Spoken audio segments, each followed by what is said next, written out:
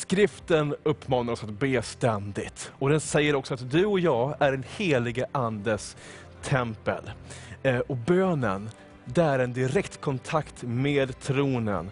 Ett kraftfullt interagerande med himlens Gud och en kärleksfull relation. Vi har talat om bön hela den här säsongen av Strömmar. Det har varit så fantastiskt. Vi ska ta ett sista race, nämna några korta saker till och ge de sista verktygen som vi vill ge dig idag för att du ska växa i relationen med Gud, i kraften med Gud, att du ska få starka verktyg i din hand för att leva ett liv i Jesu kraft i bön. Välkommen till Strömmar.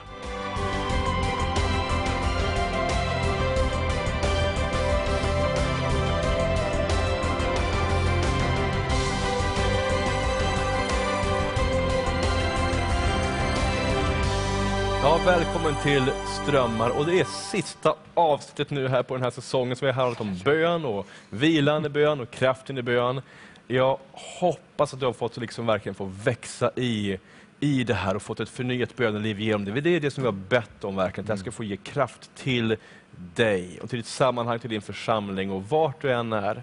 Vi ska köra ett sista race idag. Nämna några olika korta saker. Bara försöka ge dig de sista bitarna här. Några sista bitar. Vi ska också ta be för dig. Och vi har ju den här säsongen med oss Christian Samuelsson, Johan Nilsson och Jan Sköld.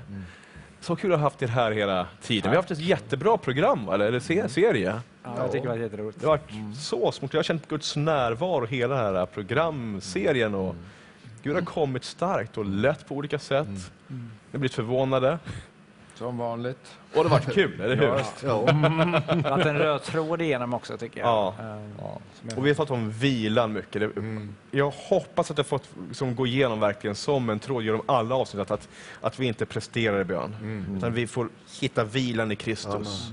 Och att vi ber utifrån seger och inte utifrån någon sorts prestation, att vi ska kämpa oss till saker och ting. Eller hur? Amen. Amen. Bra sagt. Så bra alltså. Så bra. Vi ska tala om några saker. Jag kör ett kort race här. Ja. Men en grej som vi har touchat lite grann vid, vi ska tala lite kort mer om det. Det är att vi inte bara ber utifrån Guds ord, vi kan också be ut Guds ord. Vad är det, Jan? Att be ut Guds ord? Jo, alltså man måste skilja på. Du kan få ett ord från Herren alltså. Ja, då ber man ut och då förlöses saker och ting när man ber det ordet. Va? Sen kan man få, det kan komma genom den heliga ande och heliga ande kan visa på ett ord i skriften. Va? Som det här, det är be ut det här. Till exempel Jesus säger han ska sända oss sanningens ande, och så kan man få det. Herre, kom och visa oss vad sanningen är i alltihopa det här. Vad finns det för någonting som är från dig och vad är som inte är från dig? Då ber man ut. Bara ber sanningens ande. Kom och uppenbara detta. Då kommer det från skriften. Va? Och så ber man ut och det förlöses. Och då visar det vad som är inte från Herren och vad som är från Herren. Va? Det är ett sätt att göra det på sanningens ande. Va? Och man proklamerar ut det. Precis. Det kan göra både en situation, men också över mitt liv. Det kan vara grymt att bara ta bibelord, att man varje morgon proklamerar ut löften över ens eget liv. Finna favoritbibelord och bara tala ut med ens liv varenda morgon. Jo, framförallt är ju Bibeln också ordet, du lär ju känna Gud, vem han är. Du får rätt gudsbild och utifrån det också får du reda på vad som är Guds vilja, vad han vill. Verkligen. Så det är ju, och då kan du också be i enlighet med Guds vilja när du ber i enlighet med ordet. Så ordet är ju någonting oerhört viktigt. Och att helig ande då, som jag sagt innan, anden och ordet. Anden får göra det levande, uppenbara ordet för oss. Så det får träffa våra hjärtan och vi kan be ut det, vi kan få leva i det. Det får bli en verklighet. Amen. Har du bett ut Guds ord, Christian? Det tror jag du har, du vet jag. Men det har jag gjort en hel del av. Hur gör du det? Hur ser det ut? Jag har tagit ett exempel innan, men alltså i en hel del miljöer där jag har varit ledare för en del, vad ska man säga, vi har varit på en del konferenser. Det har bett för olika saker. Och det har varit kanske på konferensen, det har varit möten och så har vi varit i ett bönerum där vi har bättre fördolda. Och då har det varit mycket så att vi kanske har läst ordet och sen har vi börjat be ut Guds ord och deklarera det. Och det för några år sedan, glömmer aldrig det, att så bad vi liksom att Gud skulle få befria människor från fruktan. Det står ju att perfekt kärlek driver ut all rädsla. Och att vi bad att Gud skulle befria människor från människofruktan. Och det intressanta är att efter den konferensen var flera som kom fram till oss och berättade men jag har verkligen blivit fri från människofruktan. Wow. Och då upplever vi det som vi bad där, det påverkar hela konferensen. Så jag tror att vi behöver inse att det är kraft i proklamationen, kraften i ordet. Här är också någonting att proklamera ut någonting. Och inte bara att när vi talar om bön så tänker man ofta att jag ska be om någonting. Gud, ge mig det här eller så. Och det är absolut. Men vi kan också be ut någonting. Proklamera ut någonting. Vad är skillnaden? Och hur är skillnaden? Ja, alltså, det är alltså om du proklamerar i bön så här, det här, alltså det har ett mandat och en auktoritet som är genom ordet. Va? Och det är han som gör det, men vi proklamerar den segern eller sanning eller vad det nu är. Till exempel man kan komma till ställen där man upplever det är bara död där, man måste proklamera livet i Jesu namn. Det är han som är livet. Så att han får all ära. Va? Det är att proklamera och då förändras saker och ting. Yes. Om man ställer sig i linje med Guds ord så blir det också...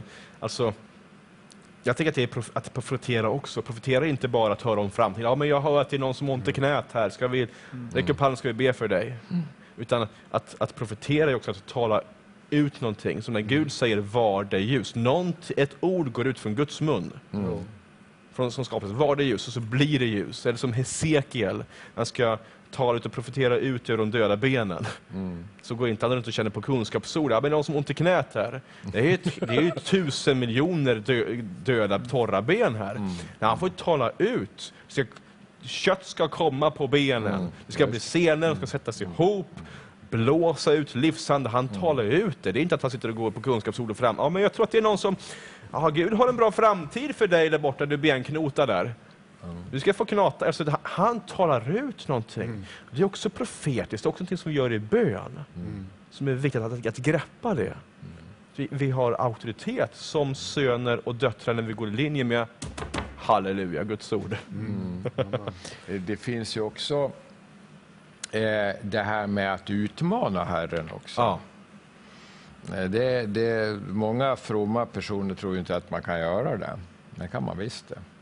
Då ska man läsa Lukas 18 om den orättrådige domaren och änkan. Ja, visst. Som kommer. Denna liknelse gav Jesus, vi ska tröttna på be, står det första versen. Och det är ju alltså då en proklamation. Då säger den här domaren så här: inte för jag fruktar Gud och jag fruktar inte människor, men den här kärringen blir jag inte av med, så man måste få rätt. Den är en liknelse om bön alltså. Det är ju totalt utmanande. Men det är just att gå till Herren och säga, men titta nu det här med att gå till honom och bara säga, så här har vi det. Menar du att vi ska ha det på det här sättet? Nu får det dags för dig att ingripa. Det är också det är en frimodig bön och det är en proklamation till honom och så åberopa hans löfte. Va? Precis. Och där har jag ett tillägg också, att vi behöver se, det står till exempel i skriften om att vi ska regera tillsammans med honom i det himmelska. Det står också att vi ska be att han ska ge vårt inre öga ljus. Så vi behöver ju se i bön vad vi redan har fått genom korset, genom blodet. Och när vi ser i bön i det osynliga och börjar proklamera det osynliga, att det ska också bli synligt, då händer något. Då händer någonting. Ja. Definitivt. Ja. Och så bara ansluta på det som Jan sa här. Alltså, och Herren sa det, Jesus sa det, hör vad den orättfärdige domaren säger. Skulle då, vad han sa, men jag blir trött på henne. Ja, visst, men skulle då inte Gud, det vill säga han som är god, skaffa rätt åt sina utvalda, som ropar till honom dag och natt, då han ju lyssnar tåligt till dem, halleluja. Jag säger er, han kommer snart att skaffa dem rätt. Men ska väl människosonen, när han kommer, finna en sån tro, en sån sorts tro? Ja, och det har med den liknelsen att göra. Ja. Det är frimodig bön och just detta, va? Det står inte här be tysthet, ropar till honom. Alltså det är en sorts desperation i alltihopa. Alltså det kommer för att, jag tror att här är om vi ska be till exempel för det här landet, va? Sverige. Ja, men då är det så att då vill Herren ge en desperat bön. Yes. att det här är inte klokt, det håller på att gå åt helvete med alltihopa rent ut sagt. Ja, men då ger han desperationens bön till det, bönebörda. Och det ska bli så, och då måste vi ropa till dem, det är ditt namn. Hur länge ska du stå ut att bli skändad i Sverige? Hur länge ska du stå ut med, vadå? Att ditt namn blir nedsmutsat i Sverige. Hur länge ska du stå ut? Du måste ingripa. Det är dags för dig att ingripa nu alltså. Det är den bönen, det är de här bönerna han längtar hos Guds folk i vårt land. Va? Och då kan vi inte sitta och be så här: Herre, tack för att vi får vara här. Tack Herre för det. Tack för det. Har du tid över kan du kanske ingripa. Men vi måste ju lägga av med sådana böner. Va? En sån sorts tro, där vi vet vem han är. Precis. Att tro på Jesus. Men också det här är intressant att det är det enda bibelord, rätt mig om jag har fel, som jag hittar där Jesus adresserar uteblivet bönesvar. Eller snarare fördröjt. Där vi upplever att det har inte kommit än. Det är enda gången som han adresserar det. Han säger inte ibland så svarar inte Gud. Det här är enda gången han adresserar icke besvarat eller snarare fördröjt bönesvar. Jo, men Jag kommer inte på ett annat bibelställe där Jesus talar om det. Och det har att göra med att hon ger inte upp. Och det är så vi måste också komma. Vi ska inte ge upp. Och det är det som det är en uppmuntrande berättelse det här. Jesus berättade för dem en liknelse, alltså den här, för att visa dem att de alltid borde be utan att tröttna. Just Halleluja. Så är det. Vilket rykte var det. Om vi rusar rast vidare. Ibland så när man är i bön, man kommer in i ett sammanhang, man kanske är helt ny för det, man är helt vana vid det, men så sker det att man gör en profetisk handling i bön. Alltså så ber inte bara med munnen, utan man gör någonting. Vill ni berätta vad det är för någonting? Vad är en profetisk handling? Varför gör man det? Och hur ser det ut? Jag kan säga ett exempel på för några år sedan. Jag har själv varit med om profetisk handling, men sen var det en som undervisade om det. Det var en man, han var i Helsingborg då, och han var med Ragnar Bonke. Han var förbundsledare för Ragnar Bonkes team, så han åkte till platser innan Ragnar Bonke skulle komma och evangelisera. Och så åkte de dit och frågade om Gud, om vad de skulle be om på platsen och röjde i bön innan då. Och då kom han till en plats och då visade sig att på den här platsen så var det väldigt tufft klimat och han får fråga Gud så varför är det så tufft här? Det händer inget och vi bryter inte igenom. Och så säger Gud till honom, det är för att 200 år tidigare så har ditt folk varit här och stridit och dödat människor, så du måste gå till hövdingen eller gå till den här ledaren i det här folket och be om förlåtelse. Och då gjorde man en sorts profetisk handling, att man möttes och man möttes då liksom, och bad om förlåtelse och sådana saker. Och efteråt när man gjort det, då bara skiftades atmosfären och folk kom till tro. Och jag har sett det i profetiska handlingar ibland att man kanske då gör och nu gör vi en profetisk, man gör något fysiskt. Man kan ta en sak, man kan ta kanske, men nu lägger vi bort den här stenen och den här stenen är oförlåtelse. Och nu kastar vi den i sjön. Liksom, som en bild av att oförlåtelsen är borta. Och det finns ju, speciellt i Gamla testamentet finns det väldigt mycket sådana exempel på profetiska handlingar. Patrik Sandberg, som är god vän till oss, ledare för Sverigebönen och en riktigt så här härlig böngeneral. Vi var på en samling för pastorer inför en stor evangelisationskampanj i Stockholm. Då hade han fått ett ord som jag tror, om jag minns rätt, jag ska inte citera honom för att det var så ett tag sedan, men jag tror det var ett ord för typ alla församlingar i Sverige. Liksom, att vi har mätt varandra, vi mäter mellan varandra och jämför oss. Och Gud hade pekat till honom, när Gud sa till Patrik så, jag tror att han hade en måttstock på bordet. Och han hade meckat lite grann, så hade en måttstock som kvar på hans skrivbord. Och så sitter han och jobbar, så ser han måttstocken och Gud talar, pam! Guds folk, mitt folk har mätt sig mellan varandra. Så tog han det sen då. I bön var massa pastorer samlade, typ 50 pastorer samlade från olika kyrkor. Och så delade han det ordet som han hade fått. Och sen så började vi tillsammans be för det, han bad för det. Och så tog han måttstocken och så bröt han den. Och det bara gick som en våg. genom hela lokalen. Man kände det så starkt. När Patrik tog måttstocken, profeterade ut. Gud säger att mitt folk har mätt sig mellan varandra. Och så bara bryter han den. Det var så starkt. Det var en profetisk handling. Där någonting skiftade och någonting bröts när han bröt måttstocken. Och ställde sig gapet för, och vi var många pastorer, så vi var flera som stod i gapet för våra församlingar och för Guds folk. Och så hände det någonting, man kände det påtagligt. Så starkt. För att, jag menar, det här är ju någonting som då Herren måste visa, att du tar de här sakerna och så visar det här på ett profetiskt sätt. Det säger så här har jag det, va? Säger Herren, jag har så här med, va? Eller med någon person och så vidare. Ja, då får man visa det på olika sätt. Eller om man ber för Sverige, brukar lägga ut, då lägger man ut Sverigekartan och sätter man en ljusstake. Man sätter profeter, där ska ditt ljus, det här ort, vi får en ort.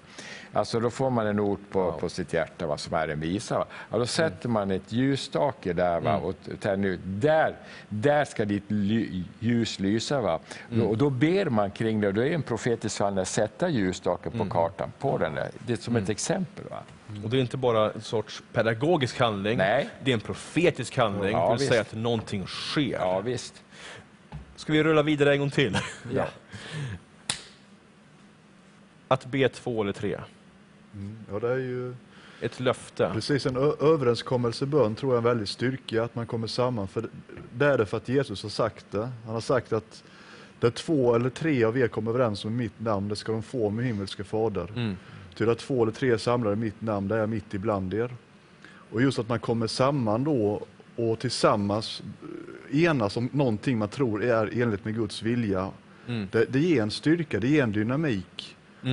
Och det är så som Jesus själv utlovar att det fungerar. Och erfarenheten säger också att många gånger så blir det, man känner att vissa saker kan jag inte komma in i egen kraft. Jag klarar inte det själv, utan vi behöver vara en eller kanske flera.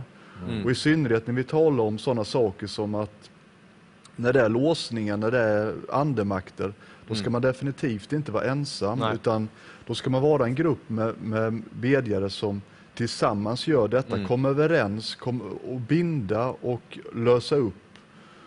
Och Gud får leda i detta, men det är en kraft i detta. Och att det står bara 2 som minimum, det kanske Gud vet att vi människor kan ibland ha svårt att enas. Så det minsta gemenskapen är ju ändå 2.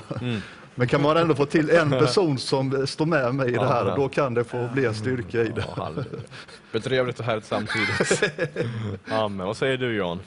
Jo, det är så, och alltså om det blir, man ska be för en sak. Vi säger att jag har en stad eller kvarter eller vad det nu är för någonting, en församling till och med. Ja, ber man, alltså, och så kommer man samman. Då måste man också ha en viss disciplin. Det är det ska handla om. Så det inte blir om farmors knä och Arnes katt och sådär. utan att det blir alltså, det är det handlar om. För jag var med så många gånger. Alltså, det börjar bra, va? Men så rätt vad det är så blir det inte disciplin. Disciplin betyder lärjungaskap förresten. Disciples på engelska. Ja, och det behövs disciplin i mycket av bönarbetet också. Va? Och när man ska be för en stad eller man ska be för en församling, då är det handlar om. Ja. Man måste sköta på ett självdisciplin. Och lägga bort mina egna behov. Tillsammans, och ber man tillsammans på det sättet. De andra bönämnena får man ta någon annan gång. Ja. Jag tror det är oerhört viktigt för om vi ska se genombrott, om vi ska se förändringar. Alltså. Så det inte blir ritt hur mycket som helst. Det här är så viktigt att när vi ska be för en stad, eller vi ska gå in, samla 10 personer, nu ber för det här, eller hela församlingen ber för det här, att man håller disciplin, att man inte tar fram sina behov. Det får också vara ett offer. Vi talade om fasta förra gången. Att jag får fasta från det. Att som Arnes katt eller mitt knä. Och det är jättebra att be för det. Liksom, och kan ni be för det här? Men man kanske lägger undan det faktiskt. Okej, men idag behöver vi bara enkom för detta ämnet. Precis. Och det blir också som en fasta i det på ett sätt då. Och det kommer ett genomslag. Precis. Det kommer en kraft i det. Ja, det fanns några i Tyskland på 1700-talet som hette Herrnhut. Alltså Herrnhutarna kallas man. De hade ju oavbruten bön i Zinzendorf. Över 100 år. 100 år. Och en praktik de hade när de bad då här, och då var det att alltid be för ledare och be för andra. Så att när de hade sin bönetimme var aldrig att be för sig själv eller be för sina egna behov. Utan de sa, okej, det kan du göra under resten 23 timmarna eller 22 timmarna liksom, av dygnet. Men när du har bönetjänst på något sätt, då är det till för att be för andra. Och jag tror att det är en praktik som vi ska försöka ha med att alltså en biblisk princip, när du ger så kommer du få. Det står här utan att de ligger till grund för de största väckelserna i världen. Men de byggde inget namn så ingen känner till dem längre. För att de byggde aldrig några stora samfund eller inga samfund alls i princip. Utan de bara gav ut så att det vart massa andra saker, men de ligger till grund för det. Det är rätt mäktigt. Och de bad över 100 år i sträck. Halleluja. Hörrni, vi kan tala mycket mer. Kan vi be? Ska vi ta och be istället? Och be för dig där hemma också. Du som vill växa i bön.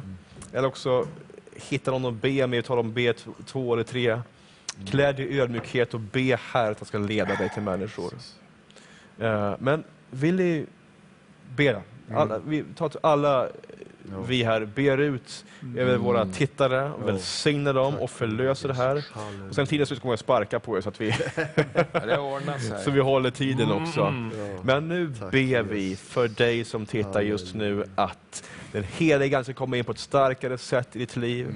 Du ska få höra hans röst ännu starkare. Han ska väcka dig i bön. Jag ber just nu att du som tittar ska få mycket lättare att spela. Du ska bara märka hur din tunga börjar be i tungor automatiskt. När du vaknar på natten du ska vakna av att överskölja av tungotal och andra bönämnen. Hur Herren ger dig syner och visioner. Hur Herren ska visa att du ska be in i det eller det ämnet. Han ska ge dig vishet i hur du ska be för respektive situation eller sak. Och du kommer växa upp till att bli en mäktig bönekrigare. Och han ska föra dig in i vilan i Jesu namn. För Jesus älskar dig och du ber utifrån hans seger, utifrån hans kärlek för dig, utifrån att du är frälst och ingen prestation finns utan du får en full smörjelse i din heliga Andes namn och i blodet från Jesus. Tack. Amen. Jag älskar dig Jesus. Halleluja, tack att vi får upphöja och prisa dig Jesus Kristus. Tack underbara Gud för alla tittare här. Alla människor som har hört undervisningen om bön. Och vi ber att du helig Ande ska få göra det levande. Få tala in i varje människas liv personligt, gode Gud. Att det kan få bli verktyg. Det kan få bli till hjälp, gode Gud. I den underbara relation som du vill ha med varje enskild människa. Tack du helig Ande att du bönens ande ska få levande göra bönen. Att du ska få uppenbara ordet. Att du ska få leda in i en vila där man, en aktiv vila där man får vila sig från sina egna gärningar. Låta dig helig Ande leda. Låta dig helig Ande få upphöja Jesus Kristus. Låta dig helig Ande få lägga saker på var och ens hjärta. Och vi tackar dig Jesus. Helige Gud, jag ber om rika välsignelser. Gode K. Låt det få bli en erfarenhet, ett liv, en vandring. När man får experimentera, pröva sig fram, gå med dig. Hur du vill ta oss vid handen och hjälpa oss, gode Gud, att leva det kristna livet, att leva ett liv i bön. Amen. Tack Jesus. Halleluja. Jag ber också Gud för... I Jesu namn bara löser vi en lätthet i bön. Vi löser en lätthet att följa dig och vi ber om en... Som det står i ditt ord, från djup till djup. Jag bara förlöser över varje person nu att de ska få en djup intimitet. Precis det som Jan pratar om, att man kan fasta liksom, och man kan fasta och djup liksom. Man bara sitter vid dina fötter. Vi bara förlöser det. Att vi får se ett folk som är som Maria som sitter vid dina fötter. Så vi förlöser det just nu. En Maria, en bönerörelse i Sverige som känner dig först och främst. Amen. I Jesu namn. Amen. Och jag bara förlöser glädje in i ditt liv, Jesus. Att bönen är en plats för glädje. För Gud är en glad Gud, han är en god Gud. Han har segrat och det är en fest i himlen. För det finns inga tårar i himlen. När vi ber så är vi inför himlen. Vi kliver in i himlen. Det ska också du få göra ännu mer på en högre nivå. Kliva in i det. i det himmelska och uppleva Jesu kärlek och glädje, för han har segrat. Och det är en bra seger. Hörru, Gud välsigne dig. Tack alla ni att ni varit med, det är så gött. Hoppas jag för att det är en jättebra säsong och för att få växa i det här. Vi är snart tillbaka med andra spännande ämnen. Gud välsigne dig. Väx i bönelivet. Ta hand om dig. Då ses vi snart igen. Hej då.